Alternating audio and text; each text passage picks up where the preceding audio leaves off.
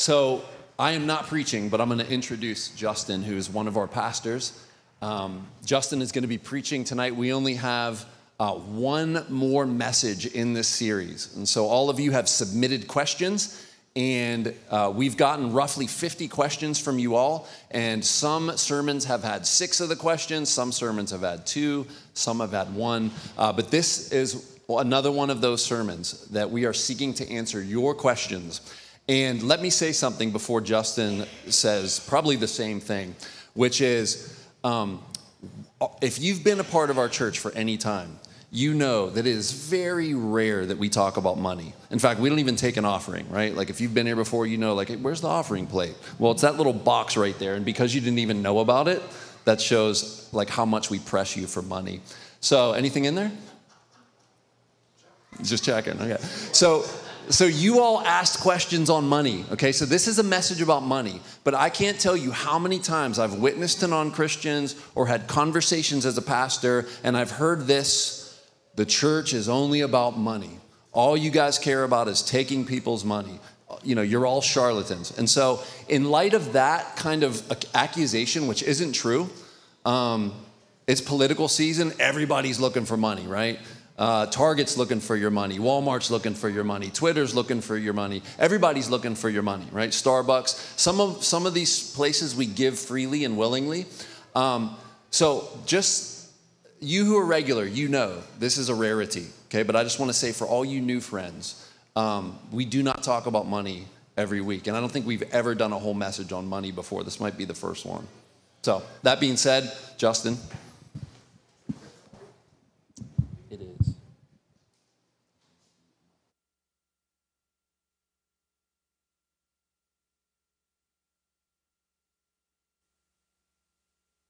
There we go.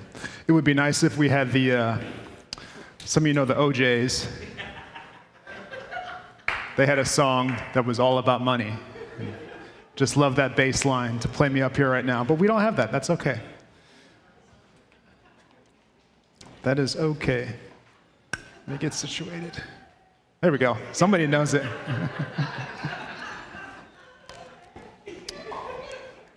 Okay. Can we start the clock? I want to be mindful of time because I know we've already had a bit of a preamble. Thank you. As Chris said, today's message is going to be about money, and it's particularly from 2 questions that we got from the submissions for the Q&A series. So question number 1 is there such a thing as a New Testament tithe? And then question number 2, we know the prosperity gospel is not biblical. How timely. Thank you, Moses and Karen, for giving that setup. So question number 2, we know the prosperity gospel is not biblical, but how should we think about wealth as Christians? So let me start off with a story.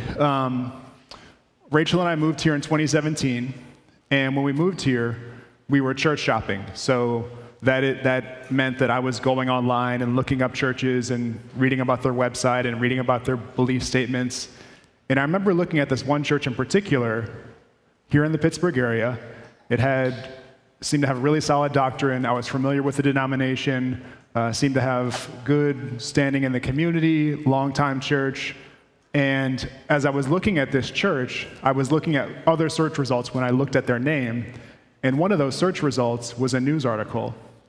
And it was a news article about this church's pastor who had a Bentley. And he drove his Bentley and parked it outside of their church in Larimer.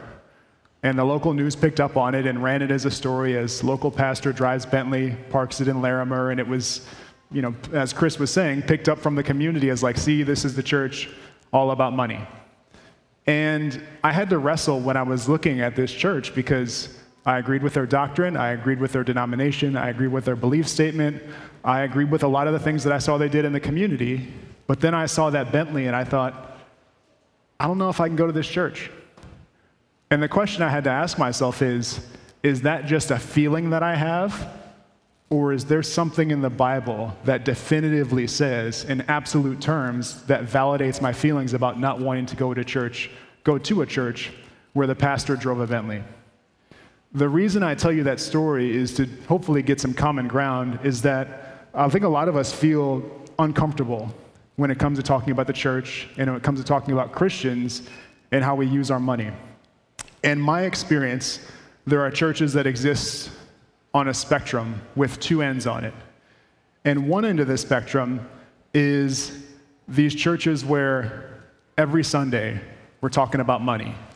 The plate gets passed around, there's a love offering, a free will offering, a goodwill offering, there's a special offering, and they just keep, it's like an appetizer at a restaurant. The plate is just passed around, collecting money.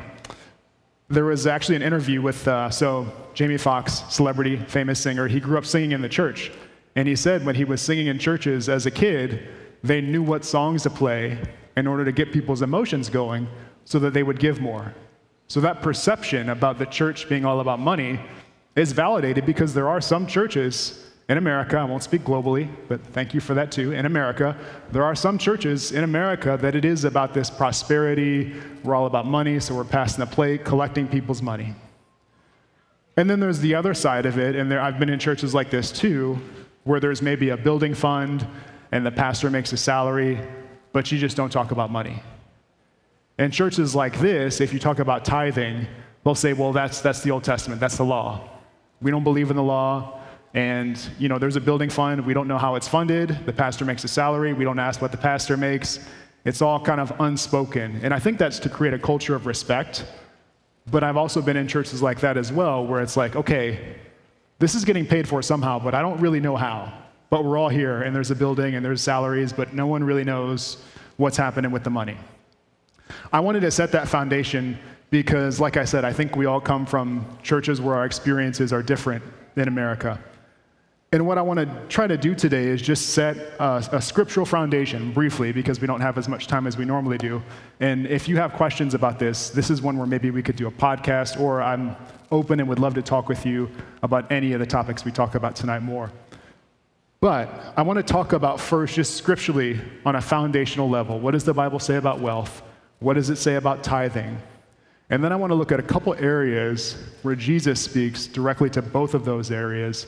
And then I'll talk about, as a church, some overarching practical things that we believe and that we do when it comes to money in light of what Jesus teaches on these topics. So first, let's talk about tithing, and then we'll talk about wealth. Tithing. The word comes literally from the word tenth. So if you read the Old Testament, you'll see all types of examples where this principle of giving a tenth or a tithe of what you have to your spiritual authority is a regular practice. This is one example where Abram at the time, Abram gives a tenth of what he has to the priest, who's the spiritual authority of that day. He gives a tenth of what he has to a man named Melchizedek. And he does that in order to honor the authority that God has placed in his life. Now, what you have to notice about tithing in the Old Testament, Genesis 14, this is our Melchizedek example. The last word there, Abram's giving a tenth of everything.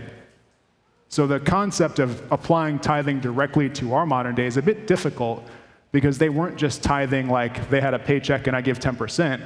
They have herds and agriculture and all types of things that they're giving a tenth out of. You actually see this play out further when you look into the law in places like Deuteronomy, where it's your burnt offerings, your sacrifices, your tithes, the contribution that you present, and the finest vows that you vow to the Lord. Another example in Chronicles, again, this is that idea of everything.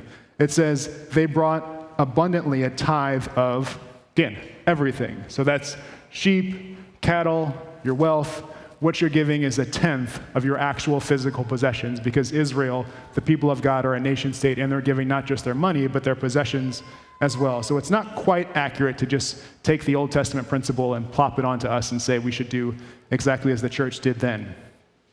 Now, some of you know this verse because you come from churches of a certain background. This is the one that everybody goes to when it comes to tithing in the Old Testament. Micah 3, 6 through 9. I'll pick up at verse 8. Some of you probably have this memorized by heart. Will a man rob God? Yet you are robbing me. But you say, how have we robbed you? In your tithes and in your contributions. You are cursed with a curse, for you are robbing me, the whole nation of you. Bring the what? Some of you know it. Bring the full tithe into the storehouse, that there may be food in my house. and thereby put me to the test, says the Lord of hosts, if I will not open the windows of heaven and pour down for you a blessing until there is no more need. So in the Old Testament, you have this holistic, regular, spiritual requirement of giving a tenth, giving a tithe. And if you read even more into verses like Micah, you could say that that might even be tied directly to a spiritual reality. Whereas if you give this tenth, you receive back from the Lord a blessing or an overflow. So it's a principle that some people observe as they read the Old Testament. Now, if you look at the New Testament, there's a broader perspective. So I just want to give an example, and then we'll kind of tie this all together. Paul says this in 2 Corinthians. This is the more broad view that a lot of churches have as well. I'll just look at verse 7. Each one of you must give what he has decided in his heart, not reluctantly or under compulsion, for God loves a cheerful giver. So the two camps and the two extremes that I see in the church today still kind of exist on this paradigm. One, the Old Testament view, where tithing is this regular, very literal practice, and the other, where it's give what you've decided in your heart to give, not reluctantly or under compulsion, just do it between you and the Lord. And depending on kind of how you interpret those is depending on how people get to their modern day view of tithing. And I think Jesus actually reconciles both of those views when he speaks directly to the issue. But before we get to that, I'll talk about wealth, and then we'll get to Jesus talking about both wealth and tithing directly. So let's talk about wealth for a second. Depending on who you look at in the Old Testament, the idea of what it means to be wealthy can vary. So the patriarchs, Abraham, Isaac, Jacob, these are men with large families, large amounts of possessions, what we would consider today to be people who are wealthy. Even Job, who's the example of righteousness in the Old Testament, starts wealthy, loses it all, gets it back after going through some suffering. Now, the misconception, and again, I think this was a timely message to do today, the misconception that some people develop is called prosperity theology, where you have this idea that, well, Abraham and Isaac and Jacob, they were all beloved by God, they obeyed him, they were wealthy, therefore, I myself in 2023, if I obey God and I follow his word, then I should be wealthy as well. The challenge with that is the exact logic that Satan uses. When Satan tempted Job, he used this phrase, does Job fear God for no reason? Meaning, if Job worships you, God, there should be something attached to that. There should be some prosperity, some money, some material possessions that Job gets when he worships God. And the whole book of Job is the test of that hypothesis, that if I take away all Job's stuff, he'll stop worshiping and he'll find no reason to obey God. And of course, Job, through not at all a perfect example, but many ups and downs, proves himself that he is not attached to his wealth or his possessions and is faithful through the test. But the idea that worshiping God should net us something prosperity or something material is a satanic idea. We did a whole message on this, and so I won't go into it in depth, but prosperity theology, the idea that we get paid or we get material possessions from worshiping God, and if God is pleased with us, we get more. If God is less pleased with us, we get less. That is a lie from Satan. So you have people in the Old Testament, and I think it's important to not just look at the patriarchs, the Abrahams, the Isaacs, the Jacobs, the Josephs, but also look at people in the Old Testament who were on the margins. So Job, even through his trial, is poor for a time. He loses everything. The children of Israel, where God parts the Red Sea, does that amazing story that we all read about in Bible school, they're all coming out of slavery. They're not wealthy. The people of God, when they go into captivity, and that verse we often misquote in Jeremiah 29:11, when God promises to prosper you and not to harm you, give you hope and a future, he doesn't make them rich after that.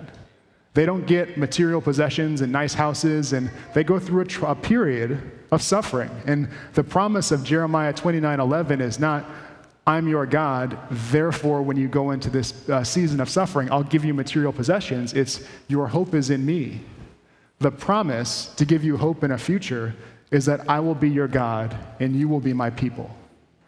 So whether you're rich or poor in the Old Testament, the hope ultimately of God's people is God himself. I will be your God, you will be my people. And this principle becomes clear if you look at the New Testament, 1 Timothy 6. I think this gives a good example of sort of tying together that rich and poor paradigm that we see in the Old Testament. 1 Timothy says this, "As for the rich in this present age, charge them not to be haughty, nor to set their hopes on the uncertainty of riches, but on God, who richly provides us with everything to enjoy. They are to do good, to be rich in good works, to be generous and ready to share, thus storing up treasure for themselves as a good foundation for the future, so that they may take hold of that which is truly life." I think this is a good point to sort of anchor on the question that was asked. How should Christians today think about wealth? Because this verse answers it directly. But another question we have to ask behind that is, who is wealthy? Is it just Elon Musk and Bill Gates and people that own companies and have private jets and private islands? I want us to think globally and historically just for a second. So if you were an American citizen in this room, if you make $34,000 US a year, which is a decent salary, but if you make $34,000 US a year, globally speaking, you are in the top 1% of earners. You are the 1% of the 99. So you make more money than 99% of the people in the world if you make $34,000 US a year, which is a decent salary. I say that to say, not to guilt trip anybody, but to say when the Bible talks about the rich, it's not just talking about Elon Musk or Bill Gates. It's talking about a lot of people in America who have resources and expendable time and money and energy that other people around the world don't always have. So again, it's not to say you should feel guilty and you should feel bad about your wealth, but it's just to anchor us in the reality that when the Bible gives exhortations to the rich and the wealthy and encourages them to be wealthy in good deeds, I think it's talking to a lot of people in modern day America, and not just people who live in Wexford and Fox Chapel and the places we consider to be rich, not just the pastor with the Bentley, but it's talking to a lot of us.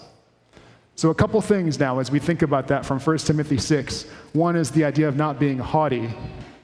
That means that if you've accumulated or have some degree of wealth or sustainability, haughty means don't think that I've earned this myself. That because of my own righteousness, because of my hard work, completely and independently, I've earned this. 1 Timothy says don't do that. It also says to not set your hopes on riches which are uncertain. If you watch the stock market or if you invest in the stock market, you know this. If you invested in cryptocurrency, you probably really know this, right? Riches are uncertain. It is up one day and down the next. And whatever you have, you can't take with you after you die. So it's possible for you to be rich in this age and poor in the next. I think a perfect example of that is Jesus when he encounters the rich young ruler. Jesus meets a man who says that he has great wealth, and he says, "Teacher, teacher, what must I do to inherit eternal life?" And Jesus tells the man, "Sell all you have and give it to the poor, and then come and follow me." And the man walks away sad because he had great possessions. These are all the examples of what the Bible is warning against when it says, don't let wealth make you haughty. The man says, "What must I do to inherit eternal life?" So just like his logic is, just like I earned this wealth, I can earn my righteousness. I can earn my salvation. What must I do to inherit that eternal life? That's a haughtiness or a haughty spirit that's speaking. The man's hopes are also set in his riches or in his wealth because he walks away sad when Jesus says, in order to follow me, you should give all that up. And his hopes were set in his riches, and so he walked away sad. He walked away from the one who could actually give him eternal life because he saw more worth in his money and his possessions. So wealth, in and of itself, it's not the problem. But it can reveal the symptom of a deeper problem, which could be haughtiness, our dependence on wealth. As we read in Matthew 6, we all have to make a choice. We are worshiping God or we are worshiping money. And when we have wealth and we have to part ways with that wealth and we don't want to, that could be a sign that money, or mammon as the text translates it, money has a deeper hold on our heart. So wealth, like I said, is not the problem. There's not necessarily an income threshold for you to be a Christian. There were, in fact, a lot of wealthy people that were involved in Jesus' ministry. The Roman centurion, the person who Jesus says had such great faith that he's never seen it in Israel, he wasn't poor. He was doing well. There are many wealthy women who funded Jesus' ministry, who poured spices on him, who paid for his burial. So the idea that you have to be poor to be a Christian isn't accurate. It's what does the money do with you, or what does the money have a hold on you for? Are you able to give it freely for causes that advance the kingdom of God? Or when that comes to you, do you feel the need to hold and hoard your wealth? So with that in mind, let's talk now particularly about how Jesus addresses these issues himself in a couple of examples, both wealth and tithing. And I think to get to this conclusion, we have to actually start with a passage where Jesus talks about his view of taxes. Because his view of taxes, I think, tells us his view on wealth and tithing and money broadly, and then we can apply that view to the specific areas of wealth and tithing. So, Matthew 22. Jesus is asked by the Pharisees and by their disciples, do we have to pay our taxes to Caesar? And Jesus says, why do you put me to the test, you hypocrites? Show me a coin for the tax. And then they bring him a denarius. And Jesus said to them, whose likeness and inscription is on this? And they said, Caesar's. Then he said to them, therefore render to Caesar the things that are Caesar's, and to God the things that are God. When they heard it, they marveled, and they left him and went away. The reason they were marveled is because they were trying to set him up and trap him. What they were doing was saying, do we have to pay our money to Caesar? That sounds like an innocent question. It's not, which is why Jesus says, you hypocrites, when he answers them. If he says, you don't have to pay your taxes to Caesar, he could be seen as being anti-government and saying that Christians or worshipers in that day could overthrow the government. But if he says you have to pay your taxes to Caesar, then he could say, well, the government, then it's like he's saying the government has more power than God, and essentially God is not the authority, the government is. So they're trying to catch him in a trap. And what I like about the way he responds is that his response does not fit either of the outcomes that they were trying to catch him in. So he says, look at the inscription on the coin, pay to Caesar what is Caesar's, but that's not all he says. He also says, pay to God what is God's. So here's the implication. You give Caesar his due because his inscription is on that coin. But whose inscription, whose likeness, whose image is on every person? What's the verse, right? Genesis 1:27. The image of God is imprinted on all of us. So when he says, pay to God what is God's, he's saying, God, Jesus, me, I'm worth all of your obedience. I'm worth all of your money. I'm worth all of your riches. I'm worth all of your time. And you can't just pay me a cut and move on with your life like you do the government. So what does that mean for Christians in tithing? Jesus actually addresses this in the next chapter. Matthew 23:23. Woe to you, scribes and Pharisees, you hypocrites! For you tithe mint and dill and cumin, and have neglected the weightier matters of the law, justice and mercy and faithfulness. These you ought to have done without neglecting the others. So Jesus is saying, you can't treat me like you treat the government. You can't give me 5%, 10%, 1%, 20%, whatever, and just move on with your life and do whatever else you want. But notice how he corrects them. He doesn't say, just focus on the weightier matters. Just focus on mercy and justice and faithfulness. He says, you ought to have done that. You should have given your tithe without neglecting the weightier matters of justice and mercy and faithfulness. And right after that, he goes on to warn the Pharisees about not just cleaning the outside of the dish, but making sure that we're clean from the inside as well. So don't just do things to look good. And those things could be giving your money. Don't just give whatever percent you think is required, but be dirty on the inside and not really care about Jesus and be more in love with your wealth than you are with him.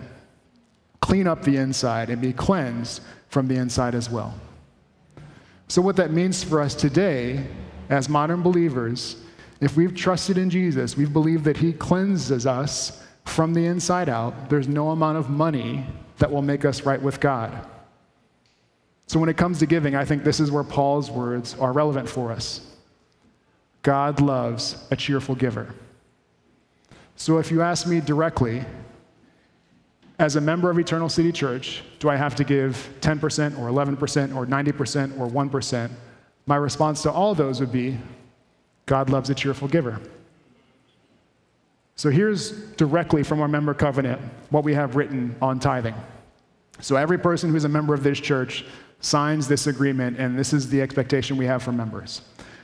I covenant to regularly give of my time, which means gather with and serve the other church members, as well as serve in various ministries of ECC, my talents, which means use the various gifts that God has given me to serve ECC, and my treasures, cheerfully giving of my income that God has given me to further the advancement of God's kingdom and of God through Eternal City Church. So there's nothing in our member covenant that requires you give 10% of your wealth. We would say that tithing, the idea of it, is a helpful benchmark. If you look at the Old Testament principle of giving this percentage and you see Jesus even affirm and say, you should have done this without neglecting the weightier matters, if that was a requirement for the people of God throughout history, it's good to look at that and say, I'd like to try to meet that. And if possible, give more, because I truly trust in the Lord and not in this wealth. And a way to regularly dethrone the idolatry of wealth in your heart is just to give your money away. That's what Jesus challenged the rich young ruler to do. So tithing is a helpful benchmark, but it's not a requirement. So let me say two things practically for us as a church, and then we'll close and have family dinner together. Number one, and this was hinted at in the beginning, and I didn't run this by Chris, but I think it's good because we agree on this. As a church, we don't want your money. You can't pay off Jesus like you pay your taxes, like I'm going to pay whatever is required and then I'm good. This box up here, you can give money to it. I was joking before church, like we don't pass it around. But if you want to give money, you can put your money in the box. You can give online. You can give directly to one of the elders. And we appreciate that.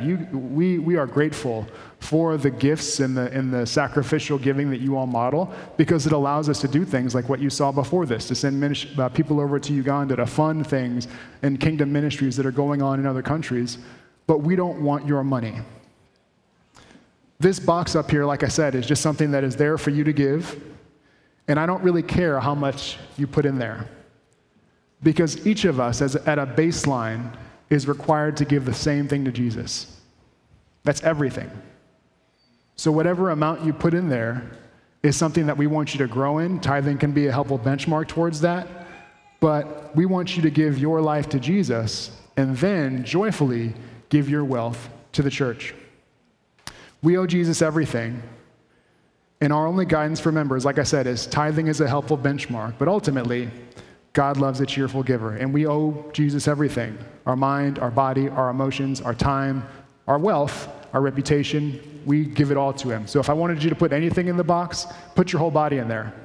Like, we're giving him everything. We want to put our entire being and say, Lord, use me as you will. And then from that place, give cheerfully. I've been in membership meetings, so when we have people join the church, we do a meeting with them to talk through the member covenant. And one of the things that was asked, I think this has come up multiple times, is people have said to us, hey, I see what you have here on giving, and I give to a missionary from my old church, and I want to continue to do that. I'm going to give some to your church, but is it okay if I give some of what I've decided to this missionary and give some of what I've decided to ECC? And Eddie said, absolutely not. You have to give it all to the church. He said, yeah. We said, no, absolutely. If you see other things and you're giving your money in other places that you feel advance the kingdom of God, and they're not going directly to Eternal City Church, but you feel that that's where the Lord has called you to give, we support that. We want you to be able to do that. We are not in competition with other ministries or with other believers for where your money goes. Giving your life to Jesus for us is more important than you giving your money to us as a church. And like I said, we're not in competition with other ministries, other things that you feel you want to give your money to. We do appreciate giving. I'm not making this like wishy-washy, like do whatever you want. Like, we have a budget. We have goals that we want to hit financially. We have rent to pay. But ultimately, We want to make sure that your money does not have a hold on you, and it's good to be able to give it away on a regular basis frequently to a church or to a ministry to ensure it doesn't do that. But as I said, we want you to give yourself to Jesus first and then cheerfully give your money as you feel that he's calling you. Second thing, and I'm saying this as again, another overarching statement that we didn't agree on, but I'm saying it now anyway. The accountability goes both ways. So we want you to give cheerfully to the Lord, but also as a church, our books are open to anybody who wants to see them. I know Pete has said this at multiple membership meetings. No one's taken him up on it, but I do want to emphasize it. We can show you the budget, and we want to show you where all the money goes. So there is no secret building fund or line item on the budget for someone's Bentley that no one knows about. You can see dime by dime, dollar by dollar, where it goes, because like I said, the accountability should go both ways. We want you to be able to give joyfully to the church, but we also want you to be able to see where exactly that money goes. So if you have any questions, want to know anything about what our budget looks like this year versus last year, line item by line item, where things go, we will do that with you. I'm saying we, but I'm really meaning Pete, because Pete runs the budget. But he's offered to do that in meetings, and we do that on a regular basis. Part of our elder meeting is reviewing the budget and seeing where all the money's allocated to go and making sure we all agree with that. If you're a member, we offer that same level of transparency and accountability to you as well. So all this is possible because God loves a cheerful giver. And the best example of cheerful giving was Jesus on the cross. He gave it all for us. And he didn't just tithe his blood, like, let me just do the minimum required and then move on with my life. He gave it all. He gave it all so that we could truly be clean from the inside out, that we could love God with all our heart, soul, mind, and strength. And in response to that, we could give cheerfully. God loves a cheerful giver. Jesus is the best example of cheerful giving, and it's his blood that reconciles us with God, covers all of our sin, our guilt, our greed, our fear, because that's where money oftentimes is an idol because it makes us less afraid. Jesus' blood reconciles us with God, allows us to walk in the newness of life that Christ offers, and allows us to give freely to those in need and to give freely to our local church as well. So remember, as we close, God loves a cheerful giver. Remember Jesus, the best example of giving. And remember his sacrifice that has truly paid the price that none of our money could pay, that makes us right with God, that reconciles us to a relationship with him, with one another, so that we can live by the power of the Holy Spirit and give freely. I'll pray. We're going to sing a worship song, and we're also going to close and have a meal. So pray with me. Lord, we thank you that you are the best example of giving, that Jesus gave it all, that he gave it willingly, joyfully, that he didn't hold back, and that we are extravagantly loved by you as displayed by his sacrifice on the cross. Help us to remember that as we give our whole lives to you, our time, our money, our intelligence, our reputation, our wealth. Help us to give it all to you, and with wisdom and with discernment, and as your word says, not reluctantly or under compulsion, but live lives that joyfully give back to you and to your kingdom and advance your purposes in the earth. Help us to, with wisdom, decide how to allocate and use our money wisely, not just in what we give, but in also what we spend on, so that we can live lives that are reflective of the hope that we have in you. Remind us of that. Help us to remember Jesus as we share and fellowship with each other. It's in his name we pray. Amen.